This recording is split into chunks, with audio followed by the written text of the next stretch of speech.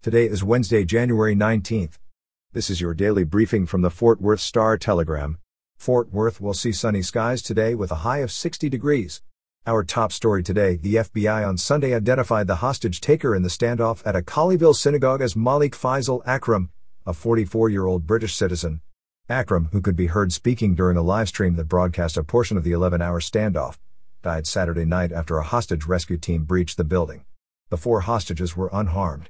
Authorities said Saturday that Akram was killed in a shooting but did not answer a question about whether he was shot by law enforcement or if the gunshot was self-inflicted. The man claimed to have explosives, according to statements he made on the live-streamed video. Authorities have said he had a gun. In COVID news, people in the United States can now start ordering free at-home rapid COVID-19 tests from the government.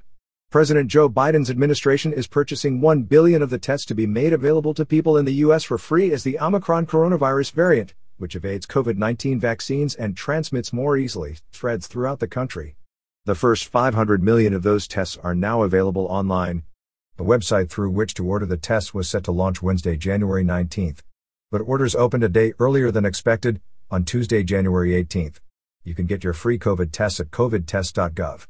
And finally today in sports news, former Dallas Cowboys star Dez Bryant lashed out at some current players in a series of social media posts in the wake of the team's playoff loss. Bryant responded to a post by ESPN's Stephen A. Smith regarding the Cowboys' 23-17 NFC wildcard loss to the San Francisco 49ers on Sunday at AT&T Stadium.